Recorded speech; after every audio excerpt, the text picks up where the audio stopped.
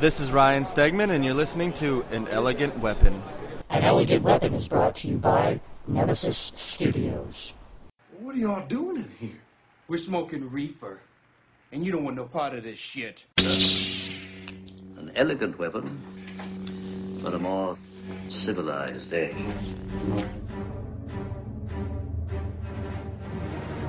This is a journey into sound.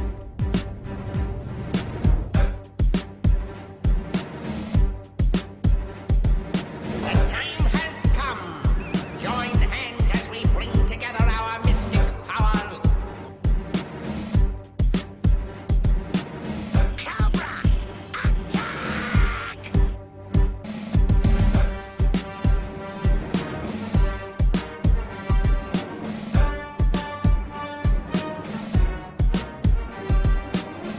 Exterminate! Exterminate!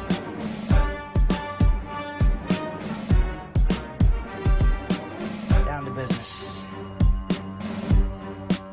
I got my wild cherry diet Pepsi, and I got my blackjack gum here. I got that feeling. Yeah, that familiar feeling.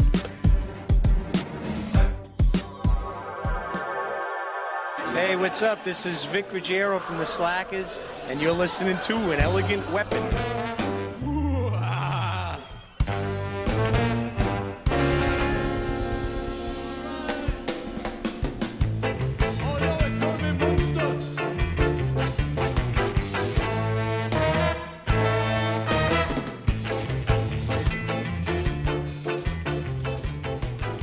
Ladies and gentlemen, welcome to An Elegant Weapon, episode 115. I am your host, J.M. Clark, the Jedi Ross. Please excuse me while I flick my bick. Hello, welcome back, kids. Good times, indeed. Very, very special guest here this evening. I got to meet this individual back in May when I went down to Motor City Con in good old Michigan. He is writer extraordinaire, Mr. Dirk Manning comes to the show. Hello, sir. How are you, sir? So good. I just can't believe it's been since May already. That's crazy. I mean, I know you're right, but just like I was really thinking today about the next Motor City Con and some other Michigan appearances, and then when you say May, and I'm like, that's not right. It's only the end of August, beginning of September, and I'm like, man, September. I don't know. There it is. But we're here. Yes. We're here. Yes. Thank you for having me. Oh, dude, it's my pleasure. I first heard your name through Drunk on Comics. Anybody who listens to this show regularly should be familiar with Drunk on Comics, and they were all about you. And then got to meet you, got to meet the man, the mystery himself, going down to Motor City Con there, and what a good time. That con blew my socks off. It was such good times. Oh, Michigan shows in general to me are just so much fun, and Motor City's been around forever. True story, actually, the first show I ever attended, way back when I was young as a teenager, was a Motor City Comic Con. Oh, yeah. So getting to actually then start to set up there, many years later was just something that was really cool to me. And Michigan's just host a bunch of cool shows, a bunch of cool people. And like you said, as you said, the Dirk on Comics podcast is based out of there, so that's nice as well. So, well, you guys totally have like a super family thing. The thing that really impressed me was the transparency between the organizers and the guests, and it's like a huge family there to the point where I got confused who was actually running the show and who was just exhibiting at the show. Everybody's so tight. Yeah, and that's the way a good con is run. Is I do a lot of shows every year, and I talk a lot about your con family, and working on comics is a very solitary process. Whether you're a writer or an artist, or writer-artist, or a colorist, letterer, or whatever, it's oftentimes you work with people that maybe you don't get to see very often, and you only see them at shows. Then on top of that, because you're so busy working on comics, and a lot of us work day jobs, or you have families and all this other stuff as well, you only get to see your other comic creating friends and your podcasting friends, things like that, on the road. and that's your con family, and you see each other for a couple of days, and the promoters a lot of times as well, the Michael Goldman and Miriam and the Motor City crew. It's not like they or I have schedules that are conducive to, hey, let's go hang out Thursday night or something like that. Yeah. We talk as the show gets close and hang out and have a really nice time and just really enjoy each other's company, and then it's back to social media for another year, or at least for several other, till the next show rolls around or something like that. Yeah, it was a really good time. I met some wonderful people there. So Michigan's got a beautiful community going on. It's unbelievable. It's really cool though, and I can't wait to go back next year. I'm already totally. Plus, it was my first American con. I've never gone to a con stateside, and it was also the first time that I have ever kind of hoteled it and just lived the con for 24 hours a day for 3 days. Like everything was just always in the moment, and that was a really, really cool experience for me. I really enjoyed that. So in fact, it inspires me, even though a lot of the cons I go down to here in Toronto, like Fan Expo and stuff, I only live 20 minutes away. So I've always gone home. But I think I think I'm going to just start hanging around a little bit more, checking out the after parties. I've never done that. So yeah, it's fun. And, I'm obviously a non-drinker, but still just getting to, have my Shirley Temples. But just hanging out and getting to hang out with everybody, into the wee hours of the night is great. Did you suffer the con crud after you left? I never do. Good But I chalk it up to that I'm not sickly Canadian. often. I have a good immune system. Well, you have great healthcare up there. That's where. That is helpful too. I don't notice how much I often actually get sick because there's always some pills to take to make it go away that cost me like $12. So. Yeah, I have yet to do a show in Canada, and I'm kind of secretly vowing that I'll get my stuff in order that next year I can hopefully hit Fan Expo. People just talk about how wonderful that show is, and I've never done a convention out of the States, despite the ridiculous amount of conventions I do down here. So that's something that I'm giving a lot of very serious consideration to for next year. That would be amazing. I'm sure you'd garner a lot of interest up here. The very cool thing about Toronto is that it's con crazy. There's cons all the time. At least once or twice a month, there's something going on in the GTA, which is like the Greater Toronto Area. And you can find from a basement show to a mid-level show, there's just always shit going on. And that's what's cool is at Fan Expo, being as massive as it is, it draws all these people together that have these little families at these little cons, and they all join together to create this mega Fan Expo. And the beautiful thing is, Fan Expo, as big as it is, Marvel and DC no longer actually have a physical presence there. They still do like panels and Stars Go, but they've done away with a floor area. So that con is still as massive as it is, and it's like completely independent workers, It's nothing like the Artists Alley at Fan Expo is just immense. Like it's monstrous, and it's just good Canadian fun and a lot of international people, but us, some of our stereotypes are true, and everybody just gets along, and it's just everybody's having such a fun time. So, that's wonderful. Yeah, and a lot of my Michigan family of creators and stuff just rave about Fan Expo, and Michigan. We touched on this a minute ago. Michigan right now, I'm really becoming convinced is quietly rising, out of the depths, like Ryla or something like that. Is like this just juggernaut of comic awesomeness. Yeah. So many great creators are just, really stepping up their game in Michigan and things like that. And Ohio as well. Really there's just this whole Midwest thing going on. I think for years we had, Phoenix and Portland have been known as really comic towns. And I'll tell you what, Ohio and Michigan have this thing going right now. People wonder why I spend so much time in Ohio and Michigan. It's like there's so many great stores, there's so many great creators, great conventions. Yeah. You got Motor City, you got Detroit Fan Fair. I mean, the list just goes on and on and on and on. I mean, I've literally spent a month conventioning just in Ohio and a month conventioning and doing book signings in Michigan. Yeah. There's a lot going on, and everyone's been talking about Fan Vibrancy. Expo. That's Yeah. awesome. Yeah, that's... Synergy, man, and people keep talking about Fan Expo. Like, Dirk, you going? I'm like, well, so Yeah. we'll talk. We'll definitely Yeah. talk. We'll talk at Motor City maybe. It's going to be, good times indeed. All right, getting into the thick of it and doing what you do, I was lucky enough to purchase Mystery Volume 1 when I met you there at Motor City, and super cool book. Really, really enjoyed it. And you are obviously, as we said before, the writer.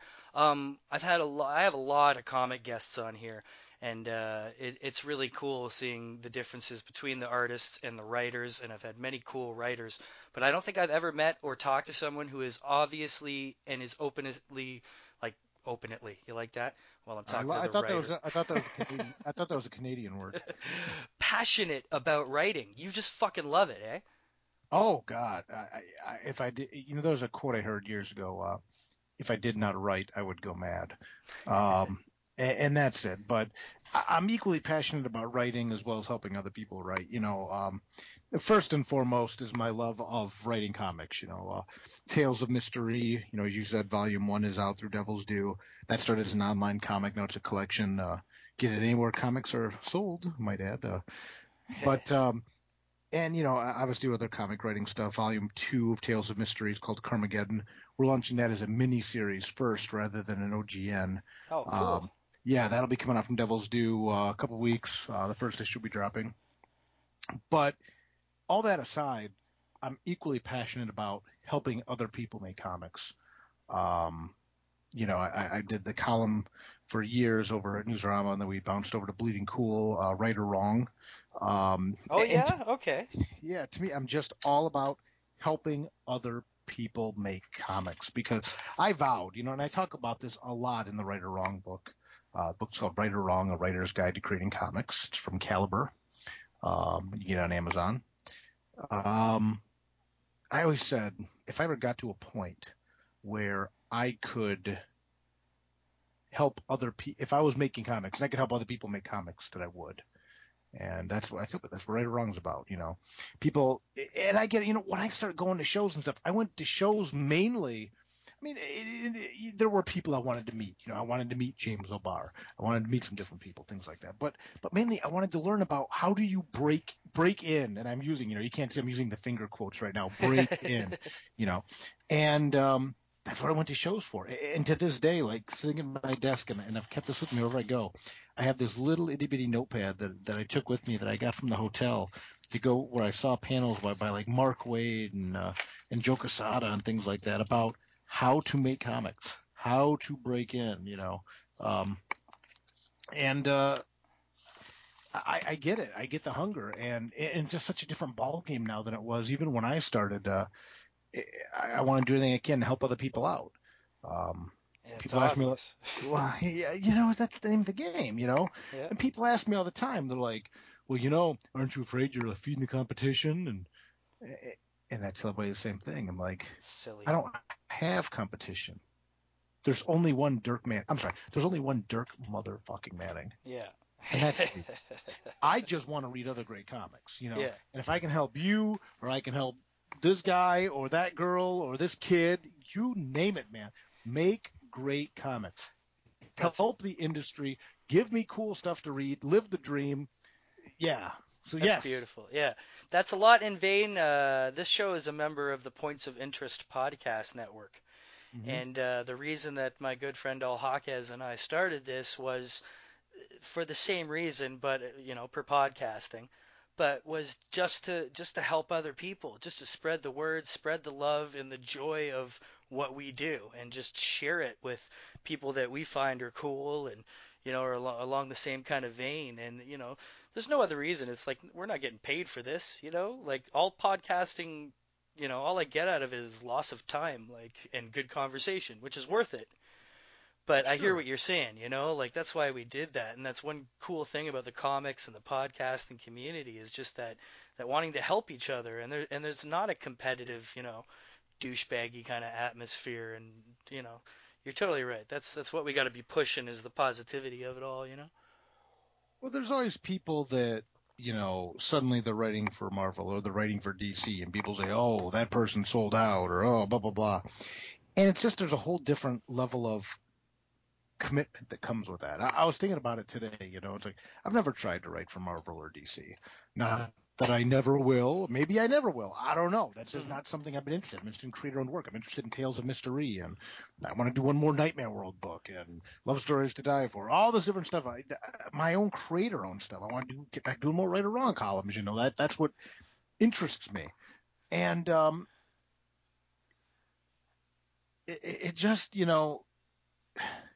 sometimes I guess I feel like people kind of get after people that are successful in a way, Oh or, yeah, it's a impartial. It's like a subconscious jealousy thing for sure. It is, and I've seen it a lot and things like that, and it's like, man, I want to do everything I can to help people out, but at the same time, I got stuff I want to do too. So that's one of the reasons I appreciate shows so much, because I'm at a show. I don't get a chance to walk around. I barely get a chance to go pee or eat. When people tell you when I'm at a show, I'll be standing behind that table almost nonstop 8 hours a day. It's a rare moment you see me sit. And usually I'm sitting, I'm stuffing a power bar or granola bar in my mouth or something, wear a suit and tennis shoes, man. There's a reason for that, because tennis shoes are more comfortable. But those are the perfect times to help people out and talk to other creators and give that advice and make those connections and things like that. And just be cool to people, Hell yeah. A lot of people read stuff like Tales of Mystery and be like, Jesus, God, this guy's a psychopath. Like, no, man, you read it, the stuff I write, but it's just about helping people and being cool. I don't think it's that crazy. I just think it's fucking, it's intelligent. That's why I enjoyed it. One thing I love about that, I got to read it as a graphic novel like that. Is that the only form it's come in? Was Volume 1, or was there separate issues? It originally started as an online comic. Okay. It ran originally concurrent, and then it outlasted. It went on past the end of Nightmare World. But we originally posted a page a week every Thursday. And that was how we originally ran the comic, was one page a week. Because I love that they're so short and kind of, concise like chapters that you can jump in and out so easily, or like, you could, I don't know, just I could have a smoke and get like 2 or 3 of them done. Or if I have it's like a bathroom book. Yeah, it's fucking amazing, but it's more than that. Like at times you can't put it down because I didn't expect it because I wasn't familiar with it. And after you read the first few stories, you see that they're kind of separate, and he's kind of wandering through all these stories. And then there's, I think, I can't remember, it's like about the 6th one in or something. It comes back around again, and you finally address something that happened earlier. And I was like, oh, that, because I love that kind of shit. I love having to wait. It's one of the things I love about Doctor Who, and why I think it's like the best sci-fi writing ever, is the fact of how they can tie in shit that you haven't even thought of for like 20 episodes. And all of a sudden something's there, and you're like, oh my good God, and the way they make it tie in. And I got that feeling when I got to that, chapter, and it came around again, and I was like, oh, okay, here we go. There is going to be like an over arc, Oh yeah, we plant the seeds in the first story, because like you said, there's 13 8-page chapters in volume 1, and each chapter is a little standalone story, but it's all one about Mystery, who's this kind of paranormal troubleshooter, and it's very horror noir, and he in the first chapter he gets called out to deal with a magician, I guess, for lack of a better word, or warlock, whatever, I don't know, whatever the hell he'd call himself. This douchebag would call himself, that he gets called out to help. And you find out that this guy, Jack Faust, is trying to summon demons and control them by summoning them through the unborn babies, through fetuses and pregnant women. And Mystery sees this and just goes nuts. Yeah. Great scene. And decimates the guy basically. Yeah. And then you go on and on throughout the book, and it's like, well, that's not the end of it. Yeah. You find out Mystery really screwed up and how he handled that situation, and it comes back to bite him in the ass 100-fold. Yeah. likewise, everything in Tales of Mystery Volume 1, the whole big picture, the whole series of volumes, whether it be 5 volumes or 20 or whatever, all the seeds are planted for everything in that first volume. So even the little things in that volume that, you look at them now and it's like, well, gee, why is that in there? Or what's up with that? The smallest cameo will have big dividends later because I know what the big story is. And I wanted to tell self-contained standalone stories, but also plant little seeds like the woman in the limousine is Thelma Lushkin from Nightmare World.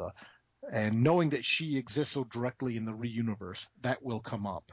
I don't know, even in Carmageddon, there'll be certain things like that were in Volume 1, like, oh, okay. So there's a lot of. I'm looking forward to that, man. I love it. I'm big on rereadability. I'm to a point where I don't buy any comics or graphic novels that I won't reread. Now, obviously, I check things out, things like that. And like you said, you know nothing about Tales of Mystery, and then you read it, and you're like, oh my God, this is great. And that's one of the best feelings ever, Yeah. So definitely, I check out new stuff, but I also get to a point, it's like, if this is something I'm so jazzed about that down the road I would want to reread it, then, what's the point? Yeah, no, I totally hear you. Yeah, I want that with Tales of Mystery, Yeah, just forgettable type stuff. Yeah, totally. It's I'm very lucky doing this podcast, and we do reviews on the POI site, so I get a lot of review copies of stuff. Sure. And it's a really, really good way for me to know what I want to buy and what I don't want to buy. Oh yeah, without having to get the book. But I'm very lucky that most of it has just been. There's some incredible stuff going on out there right now, like stuff that just you see certain people and some Kickstarters make it, some don't, and you're just like, how? And that's one thing about me is I'll find something and no one will have heard of it, and it's just you want to share it so bad, and their Kickstarter's not doing well or whatever, so I love that I at least have this platform to help kind of be like, hey everybody, you haven't noticed this awesome shit over here. So, right. I'm really lucky that way. But I hear what you're saying. That's why growing up, I used to always love reading the classics as a kid because you could read those over and over again. You could read like Last of the Mohicans. I could read that a couple times, and Oliver Twist, and Adventures of Robin Hood. And my favorite, my all-time favorite book, period, is The Jungle Book. And I could read it over and over and over and over and over again. You know what I mean? It's perfect. Well, and that's the thing too. And here's one of the things, recently there was a big controversy about Milo Manara did a Spider-Woman cover. They got some people bent out of shape. Yeah. People spend so much time bitching about that cover. And I loved it. Like Carrie Nord actually was like, I was wondering what was up with this cover, what the big controversy was. So he did like a 3D modeling program, and he's like, no, that pose is fine, and she's a Spider Woman anyway, so she's like extra flexible, whatever. But still, it totally works. But point being, people go crazy and screaming and hollering all over the internet about something they don't like. Here's a concept. Spend that time. Spend that energy talking about things that are good. Yes. If you don't like it, don't talk about it. No publicity is bad publicity. And I've been on the other side of this too. I've had people, just decide for one reason or another just to try to rip me up and down and sideways. But at the end of the day, what you're doing is wasting time. You could be talking about something good. Talk about what's good. Don't talk about what's bad. And even if you don't like it. Okay, Manara did not set out to draw a crappy cover. That's what he does, isn't it? That's like his style anyways, right? He's a pornography. He does pornography comics. I mean, he does other stuff too, but I mean, that's his jam. And Marvel's hired him, and Marvel's done an X-Woman book with him and other stuff like that. But this dude did not set out to write a bad cover, to make a bad cover. You don't like it? Fine. You think it's offensive? Fine. Don't talk about it. Let it die a slow, silent death. Talk about something that you think is good. Talk about something you think, deserves the praise. because I reviewed, I did music journalism for years, and then I did comic journalism reviews cool. and stuff before I got into writing myself. And I would take crap a lot of times from some of my other fellow reviewers, especially in music journalism stuff. Like, oh yeah, Dirk doesn't write bad reviews. And it's like, well, one, I have occasionally written reviews of something that were not favorable. Right. But if I don't like it, I'm not going to review it. Yeah, totally feel the same way. If I don't like it, I'm not even going to talk about it. I'm not even going to talk about it because, that might be someone else's jam. Now, like, if I was really expecting to like an album or a CD or something like that, that's different. Like, I'm a huge Mike Patton fan. And if Mike Patton put out a record that was kind of like, as a Mike Patton fan, I can say, this is my jam. I love Mike Patton. He's my favorite musician. That being said, this one didn't grab me, and here's why. Maybe I would do that.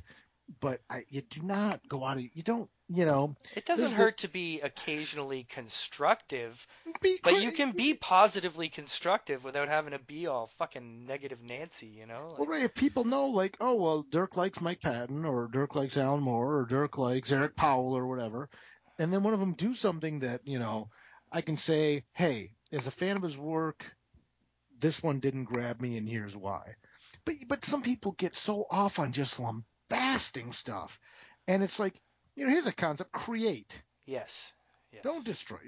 Create. It comes. Just create stuff. Don't. See, I'll get on my. I'm gonna get very. I got Dirk Manning all riled up. I'm gonna get very un-Canadian. No. Here's the thing. And I've said this before, and I'll say it to your audience now. For all the positives of social media, like I was talking about before, I can connect with people I don't get to see often otherwise. Things like that. Everyone having a platform. To paraphrase The Incredibles, one of the best movies ever made. If everyone is special, no one will be. Yeah. And I feel like it's kind of that same way with social media, that suddenly everyone has a platform, and everyone has their own little slice of the internet. It's very easy to have a website now. It's very easy to do this stuff, and everyone feels so important and so entitled, and and that's great. We all have opinions. We're all fascinating. Ask us. We'll all tell you how fascinating we are. But that does not – there's a responsibility that comes with that, and a sense of realism and a sense of pragmatism. And if you're going to use your platform to tear down others, it's like, what are you doing? Yeah. Is that your lot in life, to be a troll, to bust down on people? It's such a waste of a beautiful thing like social media. Do you know how many amazing fucking comic books that I have read and had the pleasure of enjoying because a writer and an artist met on Twitter in two separate fucking countries on two separate continents and put together some of the most beautiful shit I've seen. Absolutely. It's unbelievable the connections and the stuff that can be made now. Like it's nuts. So it is a shame when people have to shit on it and just fucking, it's for communication, not spreading your fucking bullshit. Well, even, like with Tales of Mystery, Josh lives in Pennsylvania. Austin, the original, the colorist in the first half of the book, lives in Florida. Sean, the colorist in the second half, lives in Ohio. The letterer, Jim Reddington, lives in New York. Riley Rossmo, the cover artist, lives in Canada. And then don't even get me on the pinup section in the back, all that stuff. We have people from all over the world in that. Yeah. And that's due to the internet. That's due to social media. That stuff's so powerful. But yeah, just promote the positive. That's all. You don't like something, don't talk about it, and move on. It might be one of the reasons that Fan Expo and stuff has the vibes that it does, because it's just ridiculously like supportive. Like all you see is just people being supportive and positive and happy everywhere, and it's a beautiful thing. I think a lot of it, like, look, it kind of makes sense to the artists we have coming out of the area. Like you mentioned Carrie Nord earlier. Or sorry, Carrie Nord. Yeah. And Riley Rossmos from Canada. Oh my God, like David Finch, David Ross, fucking Jason Fabok, like just amazing, amazing talent coming out of these parts. And I don't know what's in the water around here, but we're very lucky to have the comic community that we have. So, it's positivity grows positivity. And that's kind of what I think's happened, and it seems to be happening in Michigan as well. Everybody's just so fucking happy for each other. Well, that's it. Just be cool, man. Be happy and be friendly and help each other out. Hey, there is no competition. We're all if you're doing what you want to do, that's fine. So how did the writing book come about? Because I saw about half your panel there, a bit of your panel you did at Motor City as well. Mm-hmm. And what inspired that? One day you're just like, I want to help people to the point where I'm going to write a book about helping people? Well, like I said, I always vowed if I ever got to a point where I was making comics, I would do everything I could to help other people make comics.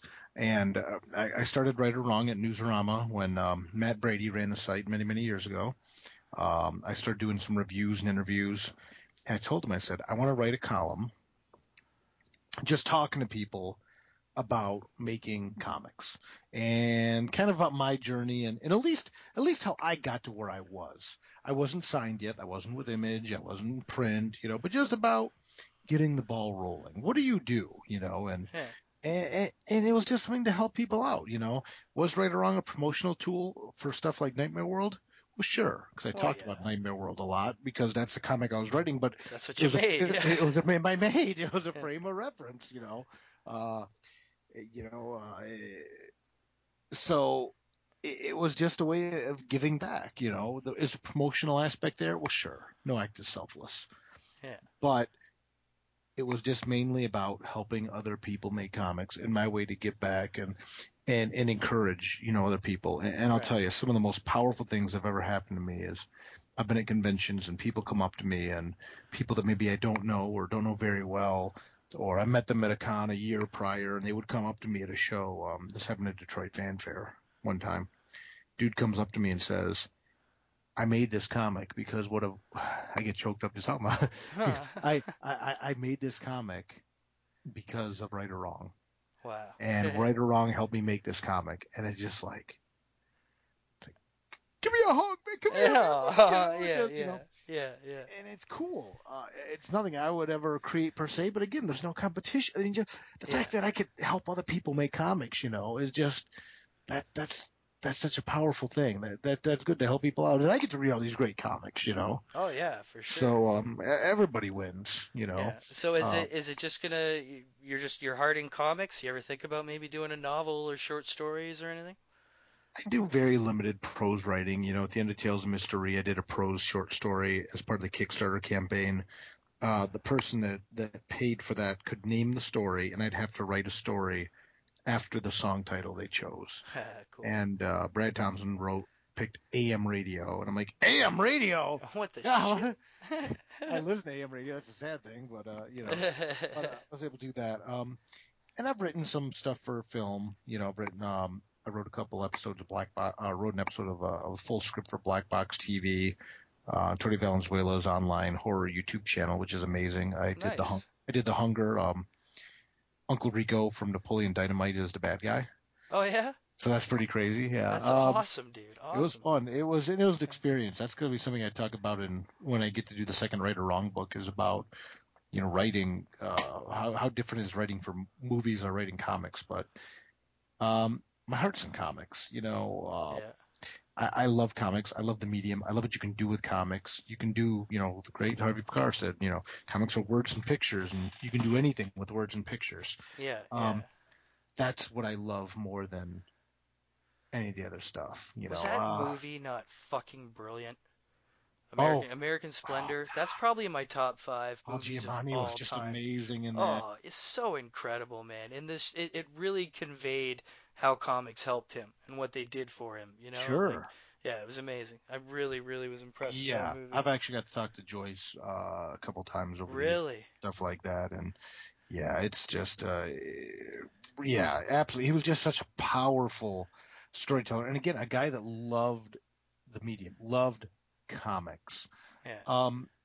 I don't know how you could go to writing anything else easily after you've done comics. I mean, I think it's one of the things too, like why I have such respect for like Joe Hill, Yes. very accomplished prose writer, but a very accomplished comic book writer. And when he writes a comic, he writes a comic like a comic, and he writes a book like a book. Yeah. It's two very different things. And Yeah.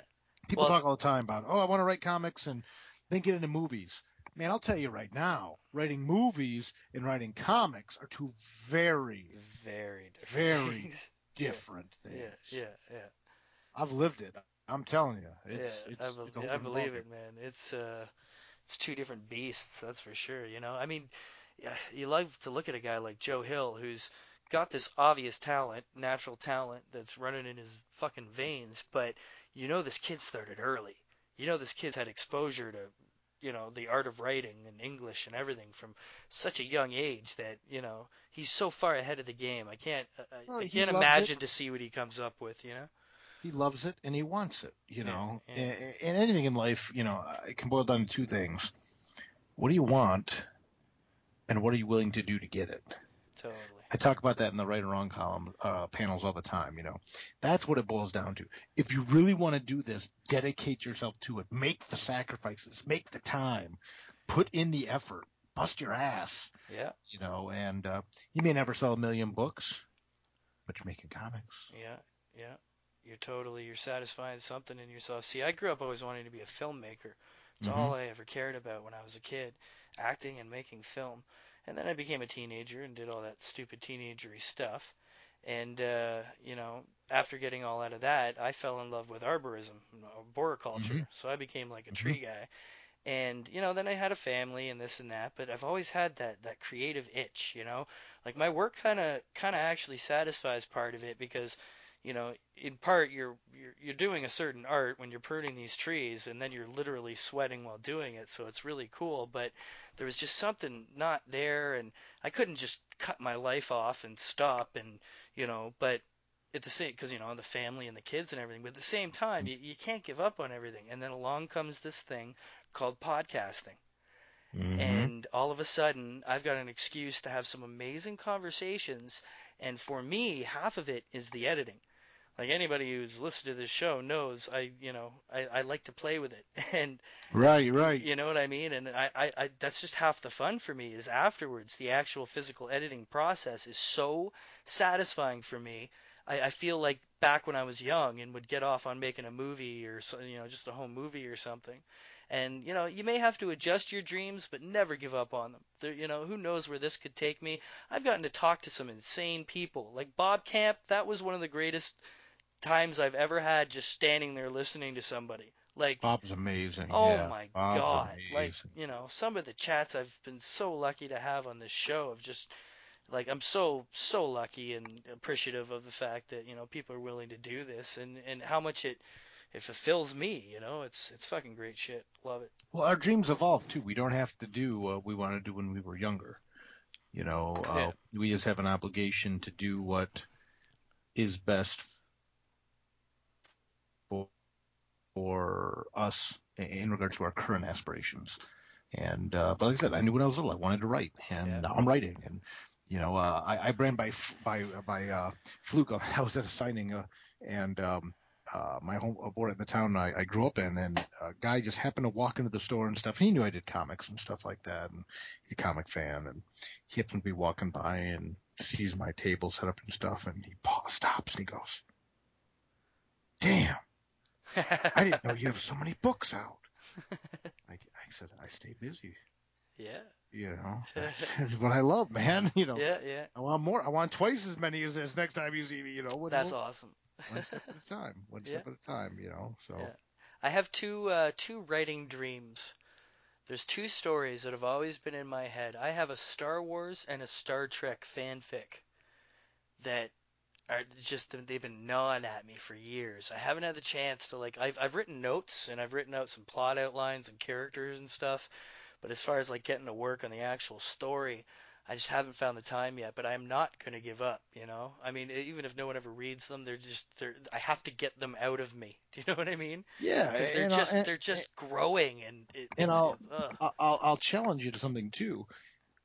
if those are stories you never want to get published and things like that and put them out there and own them, ask yourself, what is it about Star Wars that you love so much that you can take the essence of that story and write it and own it? Yeah, and same totally. with Star Trek. What is it about that you love so much that that's where your story is? I have people, all the times, I talk about the fact very candidly that most people will never write Batman. Most people will never write Superman. Most people will never write Spider-Man. And even if you do, you'll never get to own it. And a lot of people say, well, my dream is, I'm getting into comics to write Spider-Man. And I'm like, okay, well, what is it about Spider-Man that you really like? And I said, don't tell me the answer, but ask yourself the question. Yeah, I totally hear you. What do you like about Spider-Man? Now, write about that. And that way you can write that story, and someday you will own that story. That'll be your story. Everyone has a Spider-Man story in them. Everyone has a Batman story in them, things like that. If I asked you, hey, could you write a Spider-Man story? You could. Yeah. A Batman story, you could, and that's not that fanfic isn't. I know some very, very talented fanfic writers, and they do that, and they go online. There's communities, and they love it. But there's always that part of me that just says, too, you don't have to necessarily be an indentured servitude to pre-existing properties either. What is it you like about that, and how can you make it your own?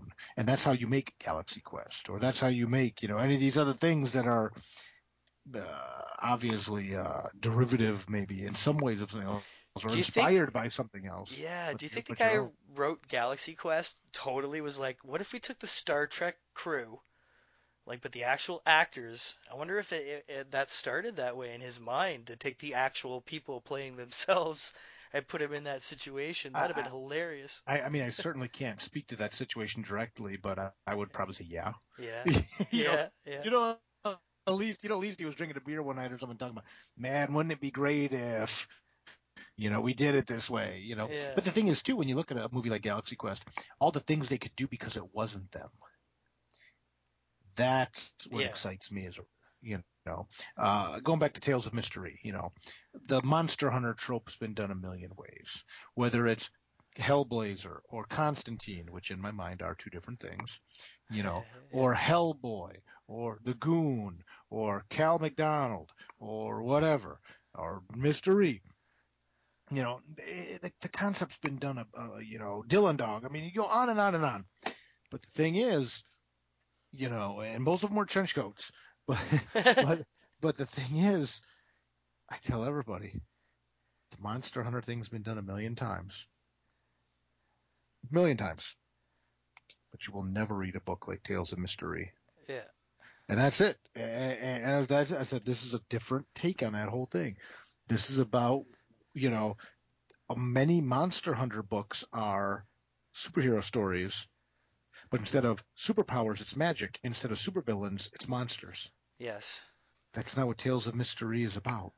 And when I got away from, was there a time I would love to have written Hellblazer? Sure. Hellblazer is a great character. But Hellblazer is not Mystery, and Mystery is not Hellblazer. It's like, instead, it's like, what did I like about something like Hellblazer? What are the things about that are interesting to me? And then really finding that seed about, if I was to tell a story about that kind of character, what would the story be? What's this about? What's the core? What's the essence of this? And what happens is you have something completely different. Completely different. But find the things that you like about the things you like, and then write about that. Make it your own. Own it. You. There's only one thing standing in my way, and that would be lightsabers. My God, I love lightsabers. What do you? But and again, this is a question I don't need the answer no, to. I'm sure I could do it. I'm sure I could come up with. What do you like about lightsabers? What's so cool about it? No, don't tell me. I don't want to know. Okay, I hear you. You're talking to a writer. You don't tell me anything. Right. Because even subconsciously, 20 years from now, But that's the thing. Like, what is it about those that's so cool? And go from there. Yeah, I hear you. You could create something 100 You got times me cooler thinking than now. You lightsabers. totally, and that's not possible, but you got me thinking. Hey, No, I totally you hear know, you. That's you really do have me thinking now. I'm like, yeah, I see exactly what you're saying, man. I never thought to look at it that way, you know? yeah, because lightsabers have been done. What can you create? Yeah, I hear you. What do you like about lightsabers? You know, where do you go from there? Yeah, yeah, nice. That's very, very sound advice, sir. I I hope have all my you I kids have my are moments. paying attention and such. All right, I know you don't have too much time this evening, so before we have to let you go, why don't we ramble on a bit and just plug away? Tell people, what you got, where it's going on again, freshly, and your artists you're working with. Just bathe in the glory of Dirk Manning for a sec, Dirk Manning. Well, I will allow other people to bathe in my glory. I bathe in my own glory way too often as it is. No, yeah, I mean, if people are interested in learning more about me and my stuff, they can go to dirkmanning.com. It's my website. It has bibliography on there with the books I've written, things like that. People are into scary stuff. Check out Tales of Mystery. Order Volume 1 from Devil's Due from your local comic shop. Uh, Volume 1's a collected original graphic novel called Tales of Mystery. Get it? Mystery. I'm so funny. See what he It's did called, there? see what I did there? It's called Procreation of the Wicked. Volume 2 is going to be starting in a couple of weeks. It'll be a 4-issue miniseries. Riley Rossmo did the cover to Volume 1. Eric freaking Powell of the Goon did the cover to the first issue of Volume 2. Just amazing. What? Really? It's great. Yeah. Oh, sweet dude. Tales of Mystery Volume 2, Carmageddon. Be a 4-issue miniseries. Launching in a couple weeks. If you like scary short stories, check out my Nightmare World trilogy. 3 graphic novels, 13 8-page stories in each book from Image Comics Shadowline. And if you're interested in anyone who's interested in writing comics, I think, Right or Wrong, WRITE, A Writer's Guide to Creating Comics is a book that there's a lot of books to tell you the how. Right or Wrong tells you the why. Nice. Or asks, I guess kind of like I was talking to you about, asks you the why. Ooh. And through the why, you will get to your own how. Very nice. So Right or Wrong, A Writer's Guide to Creating Comics, it's from Caliber. And you can get that on Amazon, Kindle, buy a physical copy, whatever. I'm on Facebook, I'm on Twitter, I'm on Instagram, at Dirk Manning, all one word. Convention touring appearances. I'm doing something like 15, 16, 17, 18 shows in the next Dude, 15, you're on the 16, road 17. all the fucking time. It's not, well, tis the season, Oh gosh, what do we got going on here? In September, I'll be at the Cincy Comic Con down in just south of Cincinnati, Ohio. The first weekend in September, 5th, 6th, and 7th. Week after that, I'll be back up in Michigan on the 13th at Wayne Community College. I'll actually be doing a seminar called Making Comics with the Pros. I'll be doing a seminar on writing for comics. Week after that, I will be in Michigan again just hanging out in Michigan, I guess, at Grand Con in Grand Rapids, Michigan. And gosh, I mean, from there, I just, and then October, I'll be, bigger shows I'll be at Cinema Wasteland, which is a horror show by Cleveland, Ohio. New York Comic Con in October. Soon. Oh yeah, I'm planning on heading down, so hopefully we can get together and fucking hang out. Oh yeah, man! I'll be in New York Comic Con, so people can go out there and see me. I should have at least the first 2 issues of Tales of Mystery available by then. I'll be back up in Michigan the week after that, Great Lakes Comic Con up at Macomb Community College, and then one more weekend in Michigan, the Flint Horror Con in Flint, Halloween. I have a big show that's about to be announced, and I'm lining up November dates right now as we speak. So very cool. Living the dream. That is awesome. So inspirational and so awesome to have you, Dirk. Really, that was good times, man. I can't thank you enough for hanging out. No, man, thank you. I appreciate you having me on.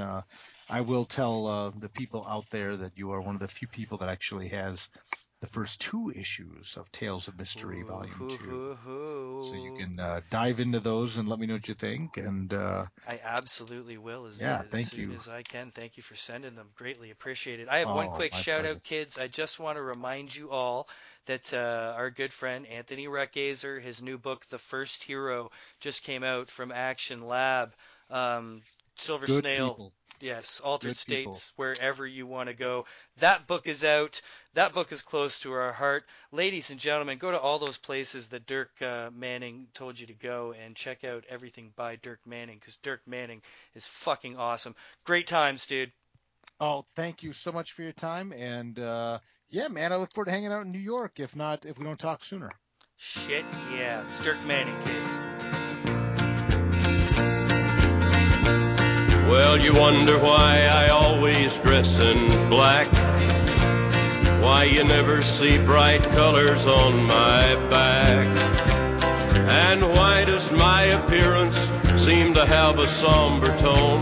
Well, there's a reason for the things that I have on. I wear the black for the poor and the beaten down, living in the hopeless, hungry side of town. I wear